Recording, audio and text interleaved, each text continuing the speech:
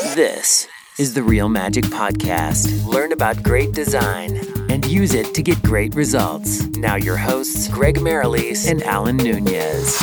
Hello, listener, and thank you for joining Greg and I today for the Real Magic Design Podcast, where we unpack our experience to help designers and business owners understand how to create amazing designs and work together to make design that is profitable. I am Alan from Pixel Partners HQ, and here is my fabulous co-host, the one, the only, Greg from Studio One Design. I love it. Almost as good as the intro that Jason, our podcast editor from sonicpodcaster.com, put together for the Real Magic verse Kevin Rogers. Remember that one? Where he had the ding, ding. Yeah. That was we should ask him to make a few more custom ones just to... We'll have to come up with something cool just to spruce up the openings. Yeah, exactly. I'll put a few sound effects in here and there. The listeners can let us know if they're terrible or if they want more. Oh, don't tempt Jason. He'll bleep us. He'll boing us. He'll do all sorts of crazy things. Hi, Jason. How you doing, brother? Oh, love it. Cool. All right. So today we are starting on a little series that we've got planned for you, the listener, which is tied into Greg's recent trip to traffic and conversion. So that's going to be killer. He's going to tell us a little bit more about it as we get started. But as usual, before we hit our topic, Greg, what have you been up to this week? This week, I've actually been doing a bit of marketing. So, yeah, just pretty much did some email marketing to my existing list of new leads that we've attracted through pay-per-click advertising. And, yeah, just put an email offer together with a bit of scarcity. So I had a deadline of, midnight Friday last week. And, yeah, we had 10 people take us up on the offer. So pretty happy with that. Yeah, you've got to be very happy with that. I mean... Yeah. It's interesting. People expect huge numbers sometimes, or they think that they they can't do email campaigns without big numbers. But really, 10 conversions to an offer, and then whatever your conversions are to full service, I'm presuming, is definitely worth the effort, isn't it? It is worth the effort, yeah. So it was really just 3 emails, and wasn't to everybody. It was just the new people on, so it was highly sort of targeted and relevant. And yeah, it was just an offer to get some bonuses. I just wanted to throw that in there to say, I'm talking to the listener now, don't offer a discount like we've discussed on a previous episode, but give them something else to if they take action by a certain time. And yeah, I offered a few bonuses in there. So yeah, it worked.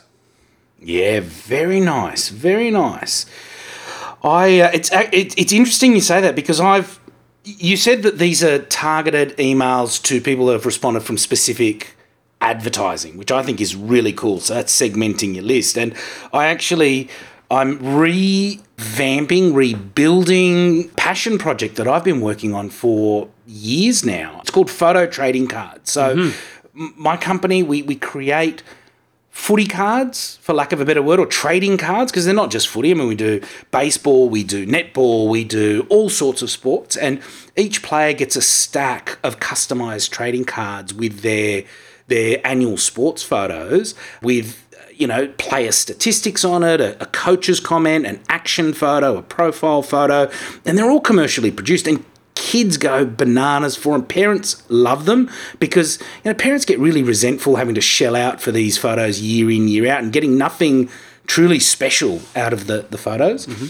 So, I've come to a point with this passion project where I've decided it's actually not fair on the kids of Australia and the families of Australia for me to keep this so small scale, being a passion project. Good on so what you, I'm doing is I'm rewriting our marketing. I just came up with like 20 different headlines that we're gonna test at the beginning of this winter season to see what attracts customers, and we're rewriting all the standard operating procedures to bring them into one concise series of mini documents that go together to become one document. Because it's quite a complex process, the intellectual property has been me keeping everything segmented, so nobody really knows what the different segments are doing, so that no one can steal my ideas. So I'm bringing it all together with the aim to look for angel investors or funding from somebody who wants to see this go nationally. And there's just so many benefits to it for not only the kids, but the type of list that we build from the data that we get from the families. And, it's absolutely epic. And, I really just going full steam ahead on this. It's quite exciting. I don't know if you can get that in my tone, but this is something I call it a passion project because I love working with the kids. I love seeing kids out playing sports and, making these trading cards. I'll put a video up. We're building a new website. I'll put a video up so you can see how excited the kids actually get when they get these trading cards. It's a frenzy of them trying to trade them with all their friends and collect their set. It's so much fun, Greg. Oh, man, that's awesome, Al. Yeah, because I remember when you told me about that concept a few years ago, I was pretty excited about it too, and I haven't heard about it since. So good to see it's going to be rekindled. When do you think you'll launch? Well, I mean, we've still been doing them. The fact is that what I want to do is I just want to take it up 10x or 100x of what we've been doing. So this year we'll be seeking investment and implementing all the revised systems, so proving ground that they work. So we've got data and statistics to show investors, and then seeking out investment so that for next year, the aim would be just to, like I said, make it absolutely epic, try and go as big as we can, as fast as we can, which is a bit scary when you look at the scale of how many kids play sports. But, I'd love every child in Australia to get trading cards with their winter sports. All right, so the relaunch date, even though it's still going, but like the big launch is kind of next year, yeah? Yeah, I think so. I think I'll keep you posted. Yeah, cool. Well, listener, if you want a good investment, speak to Al. Yeah, send me a little message if you're looking for something exciting to sink your teeth into and drop some dollars into. That will definitely make you a huge return. The profit return on this is epic. Cool. Awesome. All right, love it. All right, well, we should get stuck into our topic. Yeah, so how about this? Give us an overview of what we're doing for this series, and then let's hit part one. Yeah, all right. So it's based on the content that what I heard, because it wasn't, I didn't go to that many events at the Traffic and Conversion Summit. I went to probably 20 different presentations from speakers. And so really, this is just a very small snippet of what the whole event was all about. So it's really my take on what I noticed. And I wrote a lot of notes from the speakers. We'll mention the speakers because really, full credit to them. It's based on their content. So we'll mention which speaker said what. But yeah, really what I've done is decided to put it into a 5-part series into common themes throughout. So it might be a bit from this speaker, a bit from that speaker. But so this today is part 1, which is big scary shifts in marketing in 2018. And this is really based on Ryan Deiss, the CEO and founder of digitalmarketer.com. This is his take on the market shift in marketing for 2018. Now you did say shifts with an F, right? I think so. Maybe if you're not on the ball with this stuff, it would drop the F, right? So listen to what Greg has to share with us. Yeah, all right. I love the title of Ryan Deiss's opening keynote of the entire event, which is pretty similar to what you're talking about. He titled it "Crap." Right.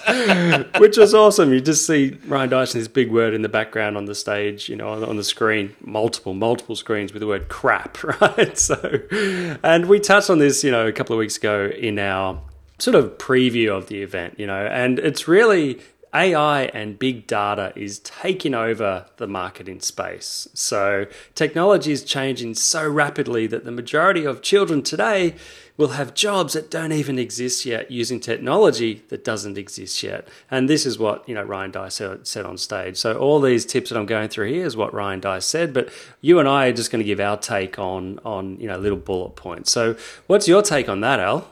Well, firstly, for the listener who doesn't necessarily know what AI and big data is, these are two components of the digital age that care of cloud computing, allows you to have your marketing systems think on your behalf. So that's the AI part. And AI is actually built from big data. It's built from the fact that we can now not only collect huge amounts of data across multiple data points, but we can cross-reference it and get usable information. So these two things work really closely together. So I am totally with this. I think there's still leaps and bounds to come in this market, but I think that if you're not looking at it today and working out how you can leverage it, that you are going to be behind the eight ball. I mean, I had a friend of mine who is a hugely successful video editor say to me, well, it must have been about 20 years ago now,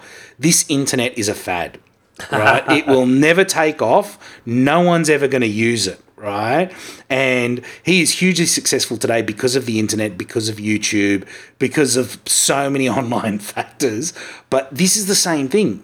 If you think that this is not going to happen, you will be behind the eight ball and you may not end up successful. So listen carefully. Exactly. And look, it'll be an iterative change. So in other words, like at the moment, it's just starting to come into marketing to help make the job of a marketer easier. But, you know, I listened to this other podcast, Exponential Wisdom, with Dan Sullivan, Peter Diamandis, and what they're saying is this is just a start. Eventually, the big data and big data will be, and marketers will be marketing to your AI, your personal, artificial intelligence bot, essentially, right? So in other words, your AI will get to the point where it will make decisions for you on things to buy based on all of the intelligence that it collects from you, essentially. It might be, something that you wear that listens to everything you say and everything you do and observes everything and then can make decisions. So they're saying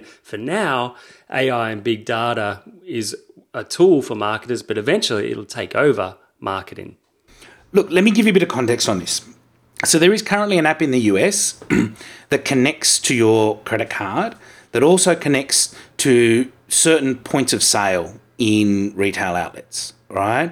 And the theory behind this is you walk into a shop and the app then tells the point of sale and the store attendant who you are and what your buying preferences are, right? So if you're going into a clothing store, it might allude to the fact that you like blue clothing and you like long pants rather than short pants and you like leather jackets. So that shop attendant can the system is putting a bit of thought into it. Obviously, that's really basic. It's just going from previous purchases. But as time goes along, that data will get more and more we'll have more and more artificial intelligence input and we'll make specific suggestions and say, hey, I think this customer will really like this particular jacket. Go and show it to them. Yeah, that's right. Exactly. So, and we'll talk about ways, that as a marketer or a business owner, you can future-proof your brand to protect against these type of things, right? So really, I mean, one thing you need to do these days is just stay educated, okay? And that's part of, going to events and subscribing to blogs and podcasts and things like that are industry related, and even get outside of your industry as well. But yeah, just stay educated is one of the things that you really need to do. Just make sure you're on top of the latest trends and shifts in your industry. Absolutely. Yeah. And so that means studying your competitors, but surveying your customers as well. I can't sort of mention enough how important that is, because you want to survey your customers that do buy, but also prospects that don't buy. Find out why they didn't buy, but find out why your customers did buy and choose you over your competitors. So those type of things are crucially important if you want to stay on top of your game. And also be open-minded and prepared to pivot, right? So for instance, like in my business, I've been in business for 18 years, and that's because we've pivoted over that time many times and made a major pivot, probably about 5 or 6 years ago, from being predominantly t-shirt designer to a website design business. So, and now, in fact, one thing we're pivoting on at the moment is, well, we've been doing branding for a while, and I've mentioned this previously, but we're really amping that up this year. So, yeah, it's just something that you have to do in business, constantly be prepared to pivot. Absolutely. I'm totally with you on that. Cool, man. All right. And so, change is inevitable. In fact, it's the only thing that you can rely on. Things are going to change, right? So, but there is another big threat, and that is Amazon, right? So the threat of Amazon's market share is growing at a rapid rate. They've got the lowest prices, and it's really getting harder and harder to compete with them.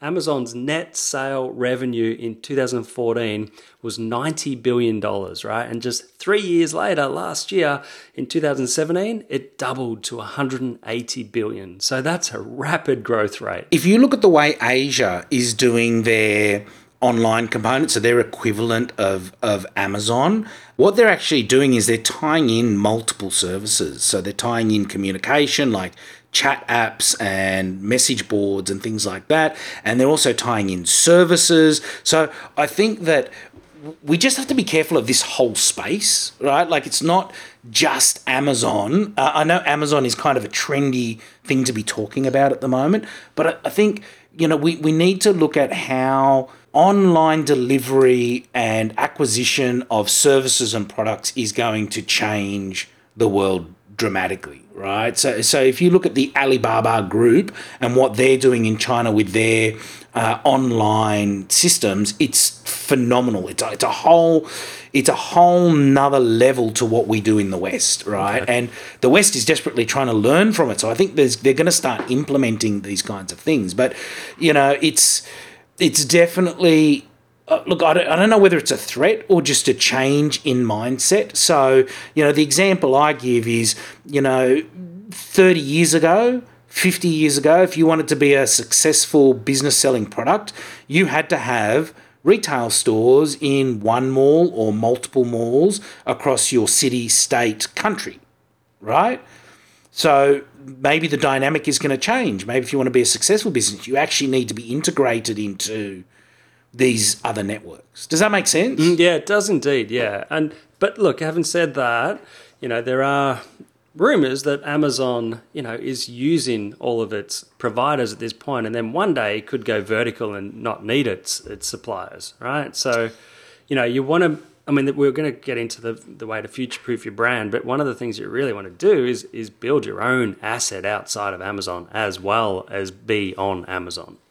Look, absolutely, right? And people are talking about Amazon doing this like it's something new, right? Like, the supermarkets have been doing this for a decade, 2 decades, right? So they bring you in on brand names and then they have their in-house brand. Yeah, their generic brand. And what they've done is they've improved those generic brands to a level where you can't tell the difference between the brand name and the generic. They both look just as good. They both offer the same products. It's no longer a substandard product. So, look, I think that could be true to a certain extent, but a huge amount of Amazon's revenue comes from everybody else selling on their platform. So I don't think they're ever going to destroy that. They'd be crazy to destroy that. One thing they do, though, is they compete on price, right? So if you've got a website and you're selling the same products that's on Amazon, you need to have a point of difference and give people a reason to buy from you over Amazon. You don't want people just to compete on price.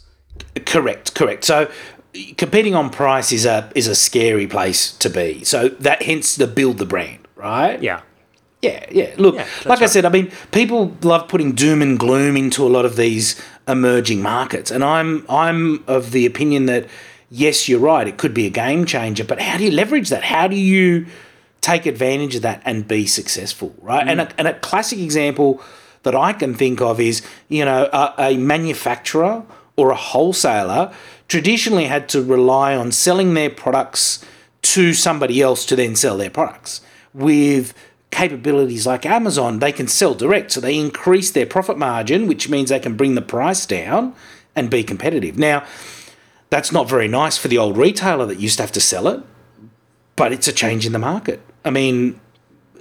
It's a fact of what's happening in today's industry, and it's just about businesses positioning themselves to make the most of it. That's right. And I'll give you an example of building a brand, and building a brand will beat a generic product. So think of chemists, right? So traditionally only brands sold products in chemists. Now chemists are doing their own generic thing as well, right?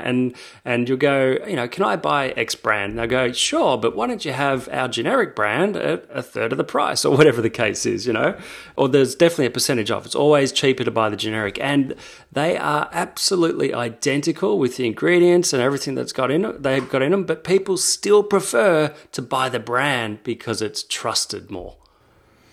Look, absolutely. And that's the importance of brand, right? Like, people come to know, like, and trust a brand.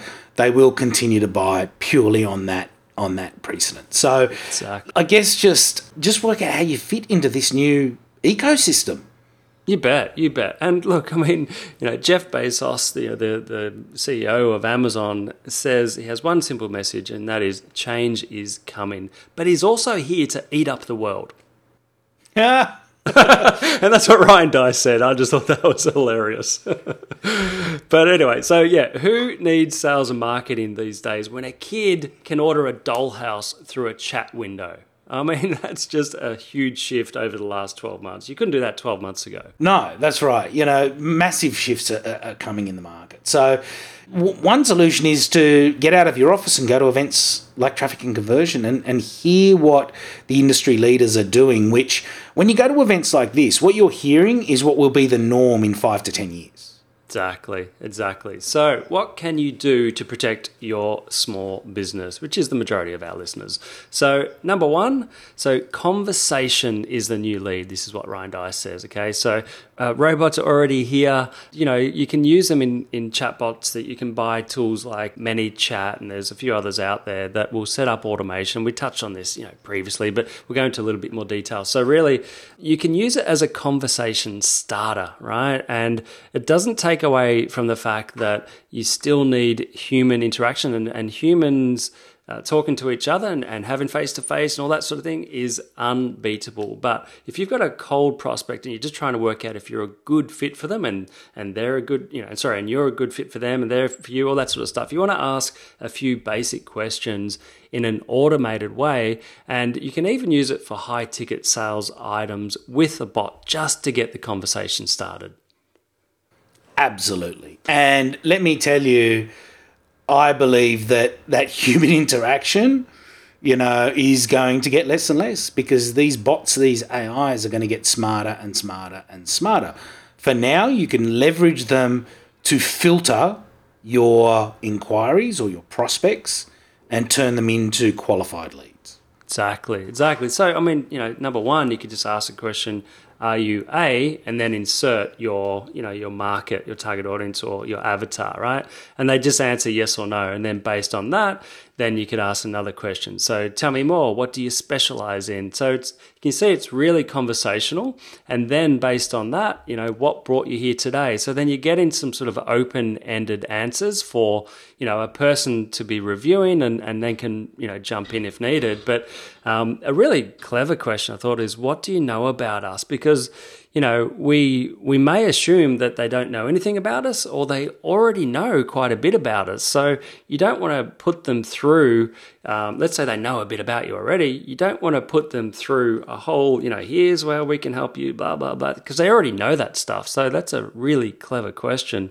And then also at this point, a human might pick up after you ask this question. So, then you ask, do you want some help with that? So you're really giving them the choice to invite you in. Nice. Yeah. Look, some marketers have been doing this for a while, but it's very manual, right? Yeah. And mistakes get made because they can't, they're using keywords to trigger things and landing pages and all this sort of stuff. It's just getting easier to do. But you're right. Ask the right questions. Exactly. So, you can segment your list based on all these things as well. And, you might have different target audiences that will trigger a different response depending on what they answer. So, you can get really granular with this stuff. And I just think, it's a really smart way to initiate a conversation. But yeah, humans will get involved, but they only need to get involved at the right time. So you're not, as a marketer, you're not wasting time trying to get all that initial conversation started. So quite helpful as well for not just conversation, but you can use it for other forms of lead magnets, anything that's going to turn a cold lead into a warm prospect. So things that Ryan Deiss talked about was concentrate on values like, what is your cost per conversation? He calls it CPC. And what is your VPC, which is value per conversation? So I guess what he means by that is like, just think about, instead of looking at your lifetime value of customer or cost per click or whatever, just think about what it's worth to be able to start a real conversation with a person. What's the value of that conversation?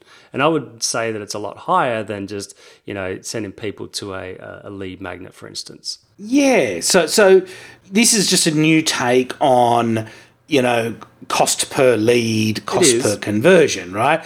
But what it's talking about is maybe more granular, like step by step. Yeah.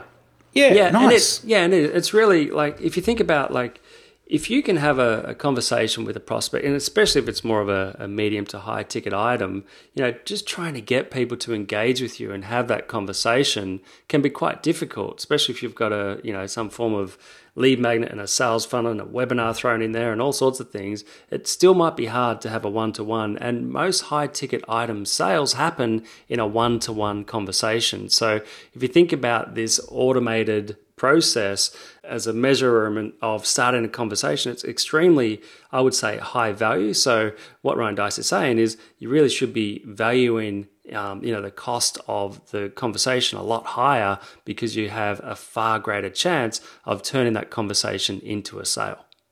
Yeah, agreed. Tick, tick, and tick. Excellent. All right. The other thing you can do is differentiate your brand. So we talked before, about the importance of brand, and we're just going to elaborate on that a little bit more. So, really, if you invest in your brand and invest in a well-designed brand, okay, hello, I wonder who could help you there. And what you're doing essentially is, giving clear communication that, you are a brand, and there is hopefully a seamless transaction with every touch point across your brand, and it looks congruent.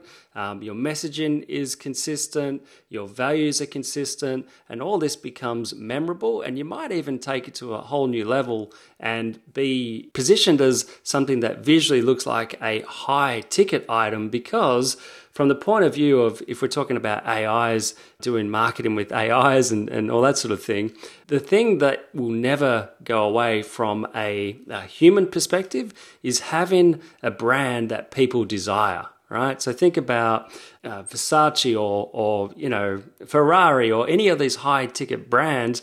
People don't really care how much they cost. They want them because it appeals to their status, essentially, which I think we touched on a few weeks ago as well. But that's something you can do to differentiate yourself, position yourself above your competitors. Everybody deep down has a desire to be that premium brand, right? But you've got to decide, is that what your brand stands for? You might not be that exclusive, that's right, high ticket brand. What you might be is the most robust brand, or the most creative brand, or the most informative brand, yes, or the brand that has personalized service. So I think it's a great example that you use as far as trying to differentiate your brand. But let's just be super clear, because I get this all the time. Oh, we want to be Apple, or we want to be Ferrari, we want to be this, we want to be that. Well, you can't, because Ferrari is Ferrari, right? And Coke is Coke. So who do you want to be? And get that to represent in your brand and scream it from the rooftops, right? So differentiating your brand is definitely a high priority item in today's market, because otherwise you just become another commodity. It's interesting. I was going through the one-page marketing plan book that Alan Dibb, our recent guest, wrote, right? And he reminded me of a really, really good point, which is, when you have a solid brand, that governs your pricing, right? So Yeah, a lot of people have their pricing structure of, well, this is what it costs me plus X markup, and that's what I'm going to charge for it, right?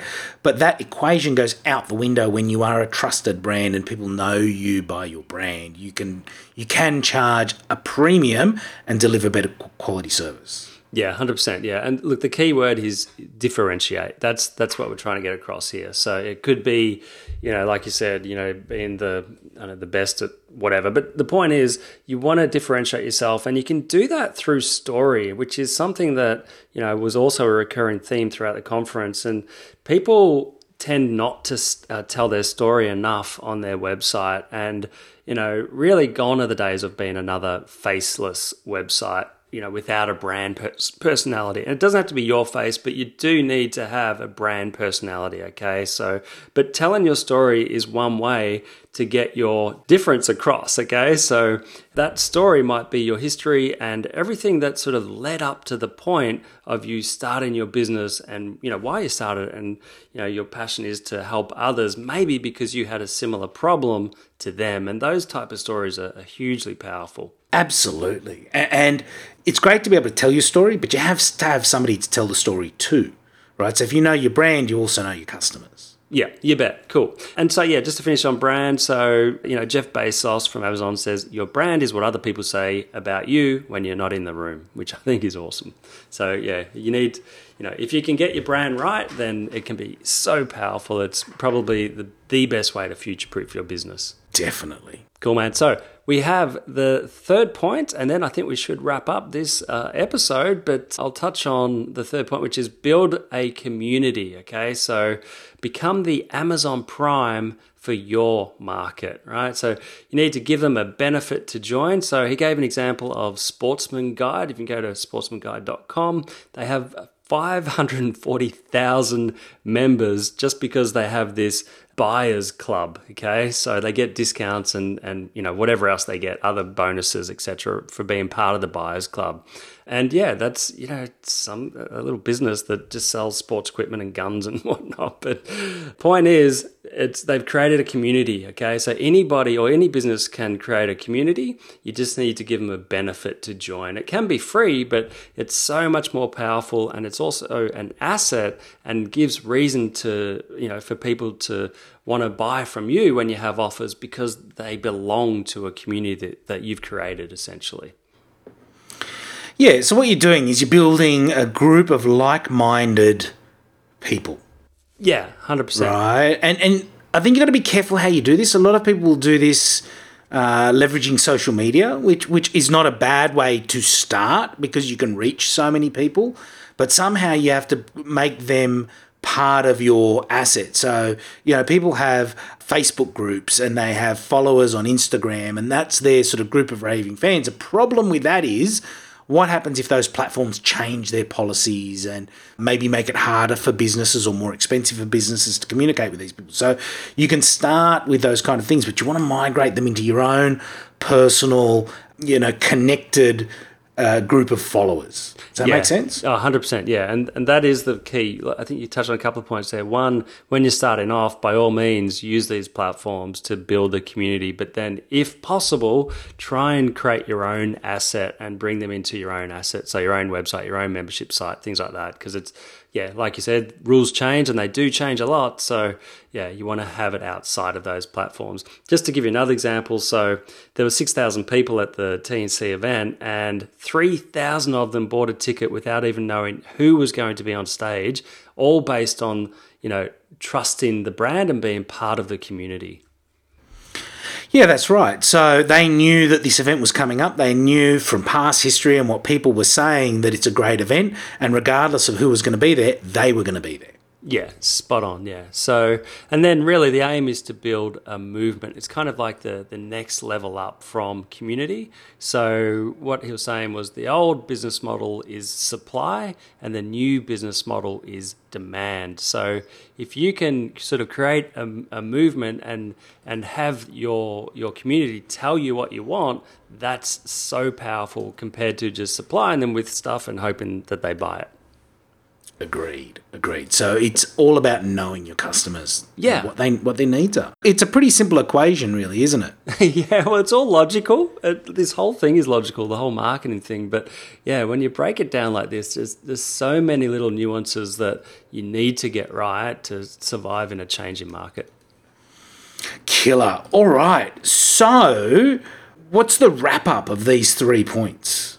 Yeah, well, look, I would say, the thing is just, I would say mainly get used to change. Change is coming, right? So just be prepared for it. And, I would say invest in your brand. If you can, start a community and really value conversation and use whatever you can to start a conversation. If it's bots, great. If it's going, running events or going to events, whatever it is, just try and get conversation started because that is going to build a relationship and, people do business with people that they know, love, and trust. And so really, one thing you want to do for your customer as a business owner is realize that your business or you are not the hero, okay? You are the guide and you need to put your customer in front and center. They are the hero. So you want to help them on their journey.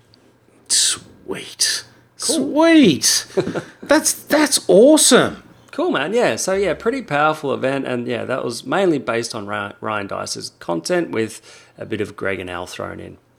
Awesome. So, what have we got coming up in the next parts to this series? Now, we have a couple of guests coming up, listener. So, you might actually get a couple of parts of this series and then get a guest episode and so on. But give them a little preview of what the next parts are about, Greg. Sure. So we have communication marketing that sells millions, and that's where a couple of speakers like Ezra Firestone, Mr. $25 million per annum e-commerce guy that teaches everything that he learns. To me, that's absolutely killer. He just always gives away such gold in his content, and his delivery style is just awesome.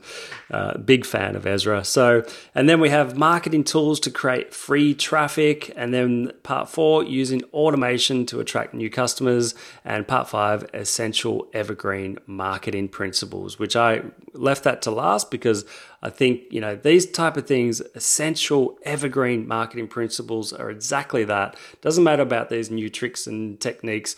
The thing that's going to get you the best results is if you follow principles that have been around for years. Absolutely agree. And you know what? Ingrained in every new marketing fad are those evergreen principles. Exactly. So knowing those is critical. I'm really looking forward to the rest of this series. Listener, I hope you are too.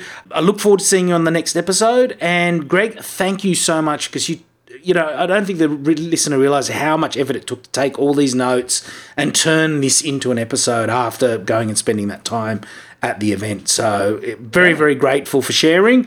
Have a great day, Greg. Have a great day, listener. You bet. Thank you. And it's my pleasure. It's fun. Thanks for listening to the Real Magic Podcast. Hear more at therealmagic.com.